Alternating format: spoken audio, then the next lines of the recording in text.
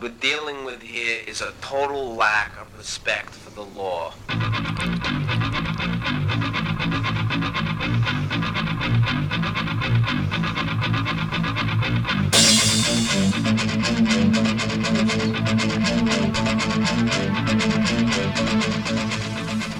You're listening to Done by Law, brought to you by the Federation of Community Legal Centres.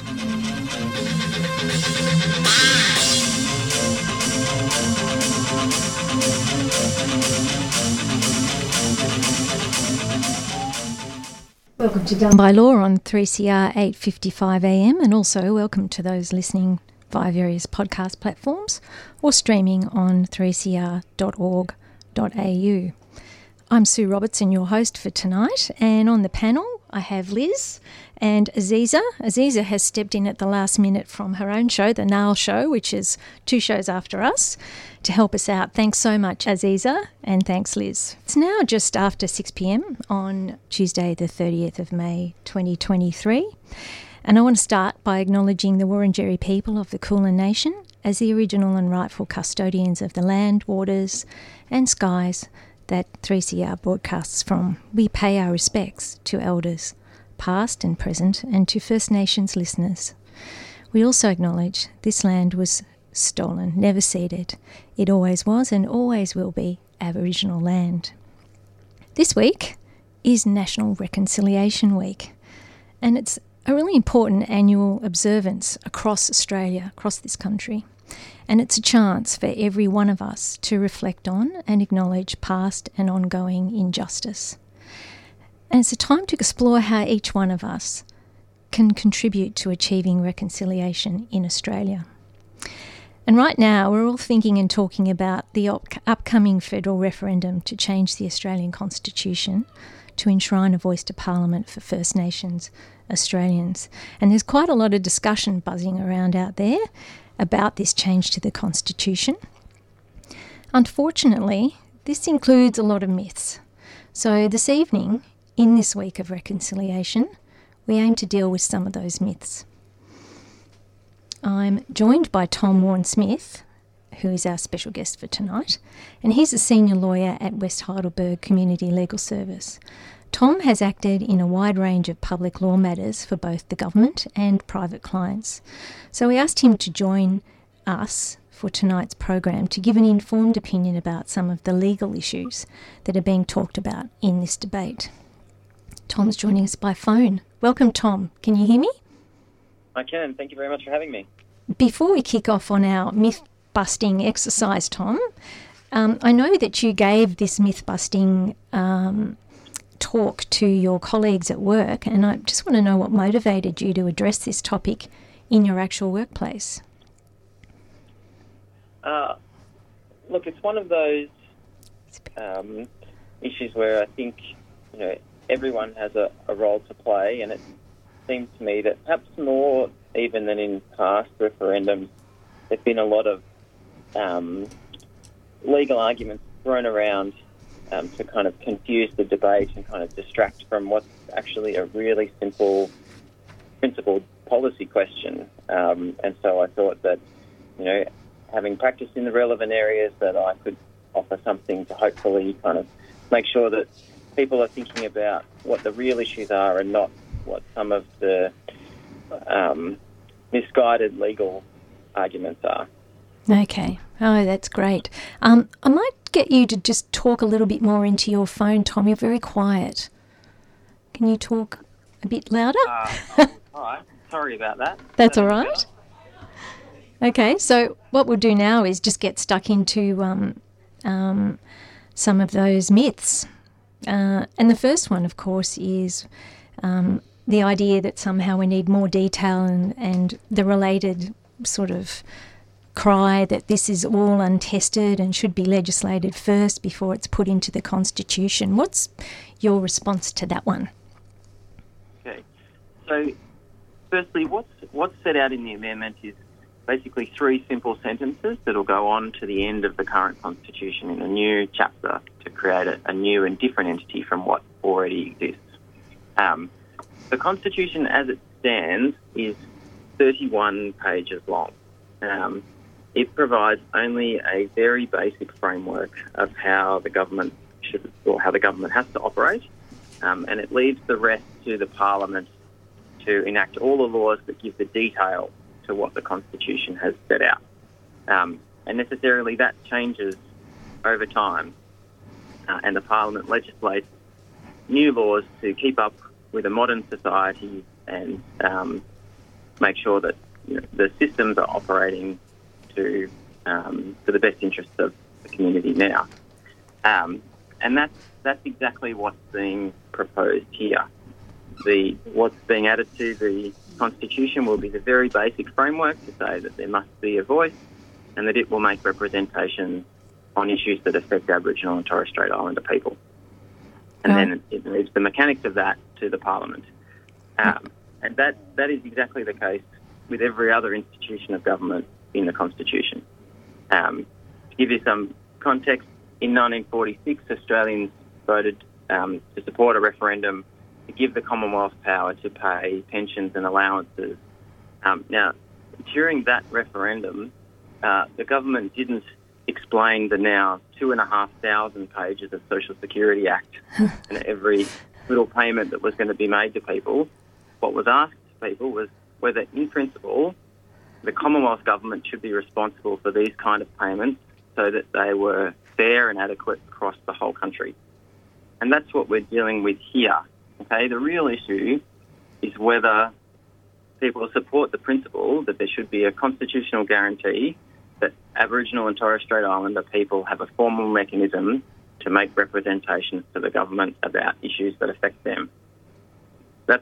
That's what we need to decide here. The cry for detail is disingenuous. A, there is a lot of detail, and B, that will necessarily change, and that's not the underlying question that the community has to answer here. Okay, so that's a really great example that you gave, in 1946, when I presume that was post the Second World War, about supporting members of our community setting up the social security system. And wow, we all know how complicated that legislation is these days. So, yeah. Okay, great. All right, well, the next one is the idea that somehow this is going to change our democracy. There'll be some sort of third chamber, and I presume what people mean by that is, you've got the Senate and the House of Representatives, and somehow there'll be another complete chamber in the Parliament, or a fourth arm of government that can veto government decisions. This one really bugs me, actually, when I hear it. So, but, your response to that would be really great. Yeah. So, you're right. This is, really absurd. And anyone putting that argument, it's, a crystal clear signal that they have absolutely no understanding at all of how the government works or what's being proposed. Because it will be a new Section 129 of the Constitution. It will be entirely separate from the Parliament. It will have nothing to do with the parliamentary process, that is, other than to make representations into that process.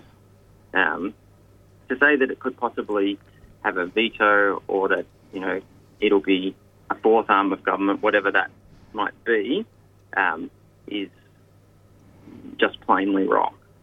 Yeah, well, and that's because the Constitution actually has one part that sets up the structure of the government and another part that says what the federal government is allowed to make law about. Is that right? Sort of. So the first chapter sets up the Parliament. It says what the houses of Parliament will be and what the powers of the Commonwealth Parliament will be. That's in one chapter. And that's not going to be changed? No. No, that'll be entirely unchanged. The next chapter is about the executive, and then that is the government as we understand it, all the doing, all the public servants, all the organs of government that implement the laws that Parliament makes. And that's not going to be changed? Again, that's not going to be changed. And just to clarify for our listeners, the executive the Parliament is where all the laws are made, and the executive are all of their staff basically in the background who create the rules that make it possible for the laws to actually become operational. Is that right? Essentially, I think the better way to characterise it is that the executive are the people who administer the laws. Mm-hmm. So Parliament says, taking Social Security for an example, that a person who's unemployed has a right to a particular payment. That's what the law says that the Parliament's passed. All the executive, that is the staff in Centrelink, who administer that law, then make the decision about, whether you qualify, whether you have other assets or whatever. They're the ones who implement the laws that Parliament makes. Mm-hmm. Great. So they're the ones who affect individuals. Okay. They decide whether you're entitled to Social Security or whether, you have a planning permit to change your house. They're the ones doing the doing. Mm-hmm. And again, the voice is not in Chapter 2. It's not part of the executive. It'll have no role in affecting individuals' rights and interests. Right. And so the part of the Constitution that this fits into, you're about to... Well, that's the thing. It doesn't fit into any of the existing parts, so they're going to make a new chapter mm-hmm. because this is something different that we haven't done before, and it's separate from the existing organs of government. It's going to be an entirely new body. Fantastic. So it's very clearly separated. Yes. Yes. Okay. And that means that there's no power there that's going to come from this for the voice to put the kibosh on any of the government's decisions. No. The voice could say, we think this proposed law is terrible. It will have a very detrimental impact on these Aboriginal communities. You should do X, Y, and Z to change it or do something entirely different. And it will be the responsibility of each of the members of Parliament to consider that when they go to vote on the proposed law. But the voice itself will have no say on whether that law is passed or not.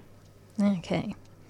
And the next one on our myth list is that the government will be paralysed by High Court challenges. So this has been the popular one recently. Mm-hmm. Now, as I said, there are 128 other sections of the Constitution. None of them have yet managed to paralyse the government.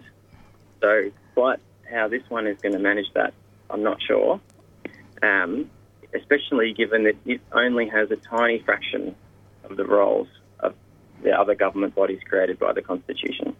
Mm-hmm. It has a very well-defined and narrowly cast role to make representations about issues affecting Aboriginal and Torres Strait Islander people. This is another non-issue, and all the experts, including former Chief Justices of the High Court, the most experienced practicing barrister in the country, the most frequently in the High Court, I should say, Brett Walker, and all the serious academics who've looked at this agree that it's just not the reality of what can happen. There won't be this avalanche of new challenges, and you don't have to think for long about, as lawyers, exactly the mechanics of what that challenge would look like and what it could achieve to realise that it's just not something that will happen. In fact, in his evidence to the parliamentary inquiry on this, Brett Walker said, look, if anyone wants to put that argument, don't brief me. I don't want to run it. That's a terrible argument. So basically he's saying, and all of these really clever legal minds are saying we wouldn't take it on. Yep. Yeah. Basically, it's just it's just not the reality of what will happen at all. Mm. I suppose there's the rare possibility that someone could make an application to the High Court without legal representation, and of course that's part of our one of our rights here in Australia. But the process there is quite complicated, isn't it?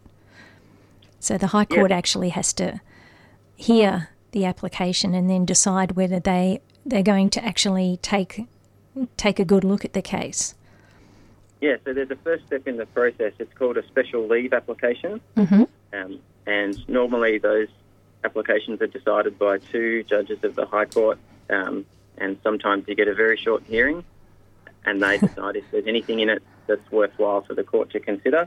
And there are hundreds and hundreds of them every year. You can read the High Court puts out a bulletin of all of them, and very few go to an actual full court hearing. So there is a filtration process, if you like, to make sure that the court is only dealing with serious questions. And questions that they should be dealing with.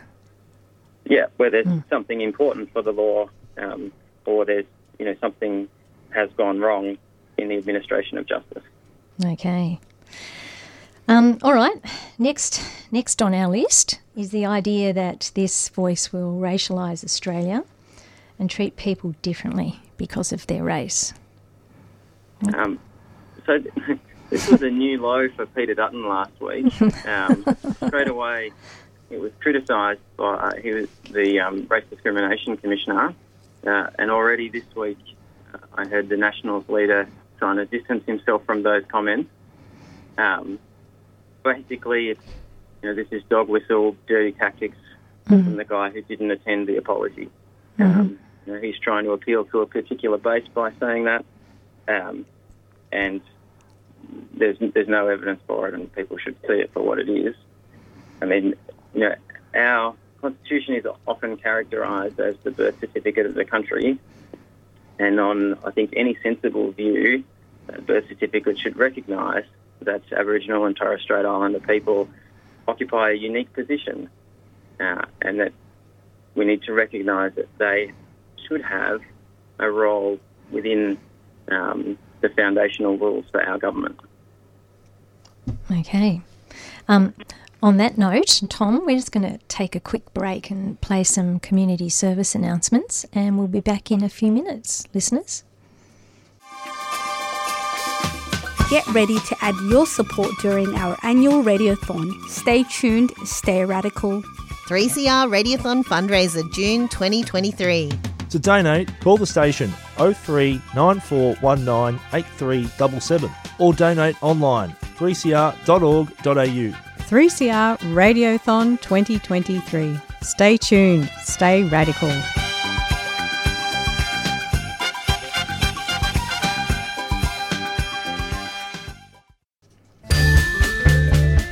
3CR is about community, and we welcome your participation at the station. 3CR is open to a wide diversity of volunteers and is a great way to connect with Melbourne's activist community. Have you ever thought about volunteering, doing a reception shift, getting a program on air, training in radio skills, or contributing to one of the station's committees? There are many ways to be involved at 3CR. To find out more, go to 3cr.org.au and get in touch.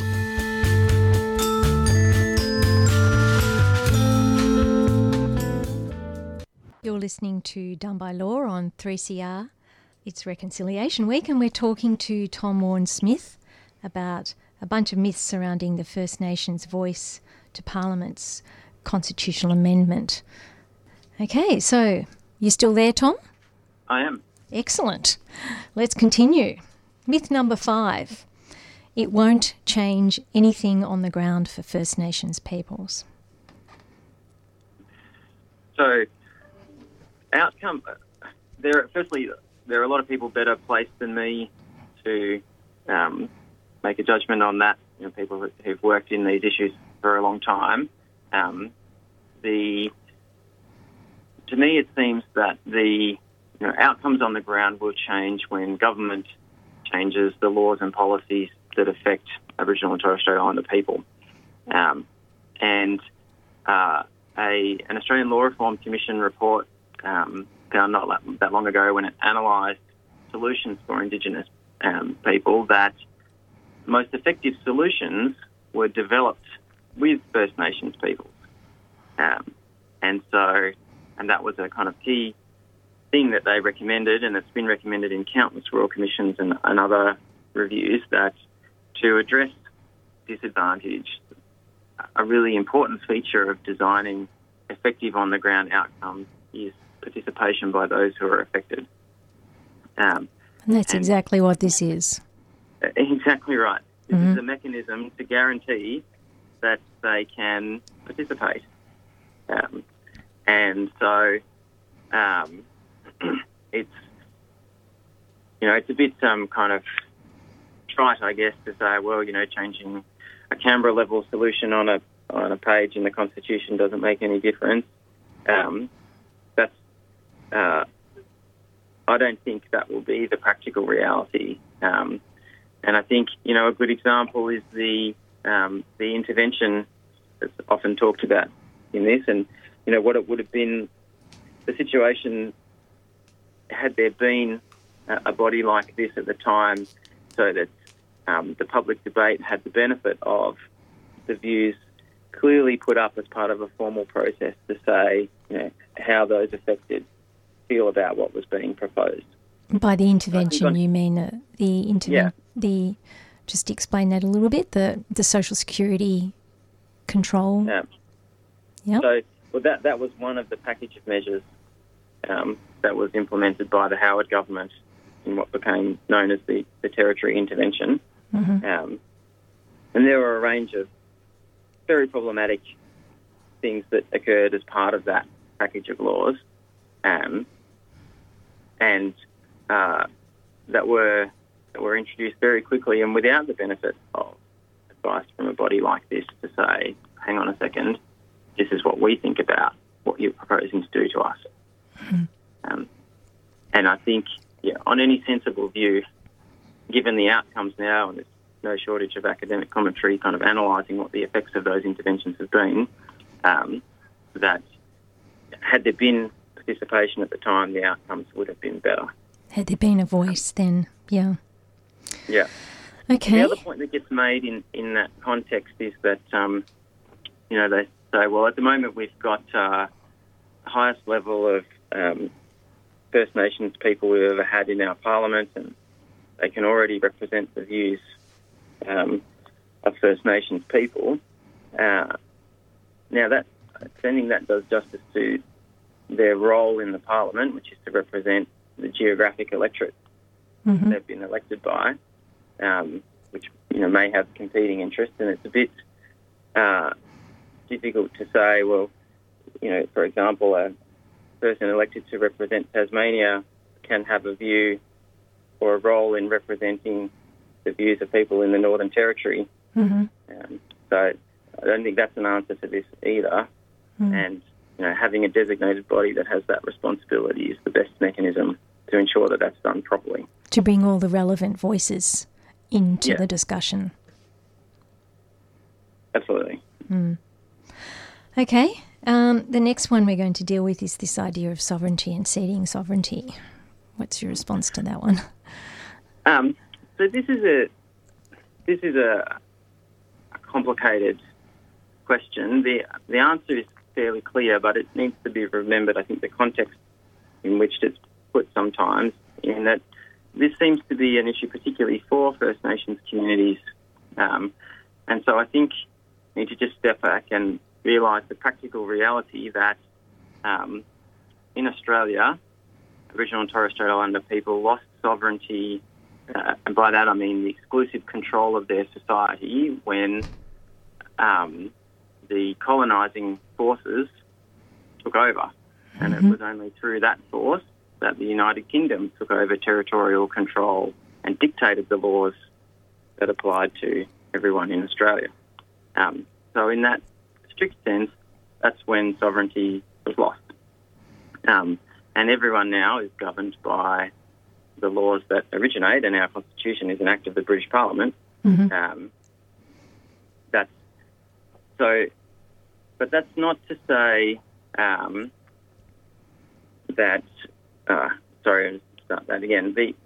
Amending that Constitution now to ensure that Aboriginal and Torres Strait Islander people have a very modest role in the process of determining the laws that will govern them, that doesn't have any impact on their status in the sovereignty question. And I don't think there could be any doubt by any reasonable person that First Nations people ceded sovereignty, or that they did not cede sovereignty, I should say. Plainly, they didn't want everything that the colonising forces have inflicted upon them. That's just obvious. Yeah. So there's basically, this is a kind of separate question. It is. The notion of sovereignty. Separate to any treaty process. I can't really see how, certainly it'll have no legal effect on that. What needs to be considered here is, what are the laws going to be, not what, rather than focusing on that sort of principal question, which this doesn't affect. It doesn't impact on that. It's a separate discussion, but it's being used to blur the discussion. We've only got a couple of minutes left, Tom, unfortunately, and that one's actually a tricky one. It would be nice to have a bit more time to tease it out more. But that will be for another time. I'm sure it is a complicated question. Yeah.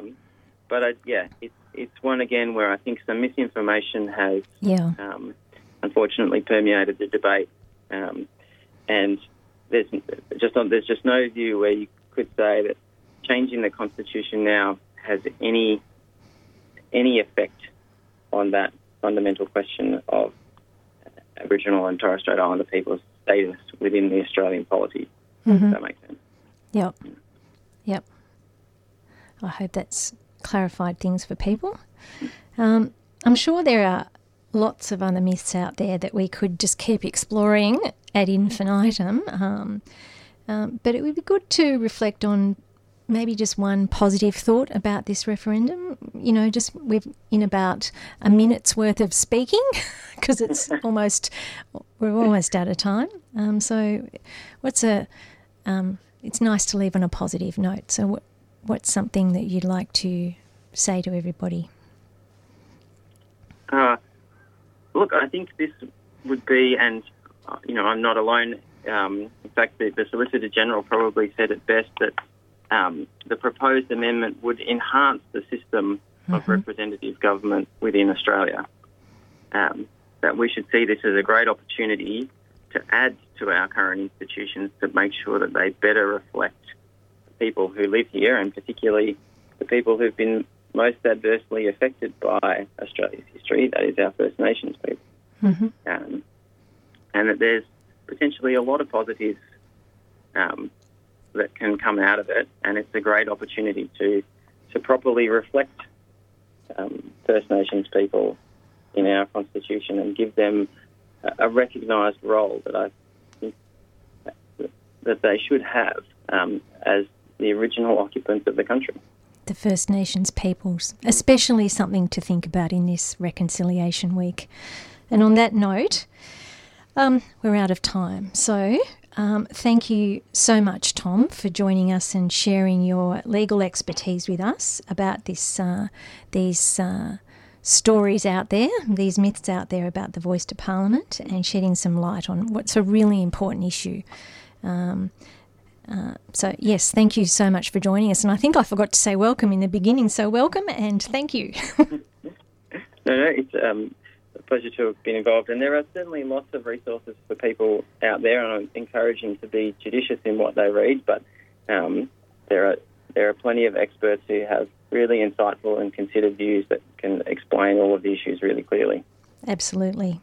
All right, thanks again. So, and listeners, if you'd like to learn more about the Voice to Parliament and stay away from myths, there's a couple of really good websites. The first one is reconciliation.org.au or togetheryes.com.au. So have a look at those, and thank you for tuning in, listening to us tonight. You've been listening to Done by Law on 3CR 855 AM, streamed on 3cr.org.au and available on your favourite podcast platform.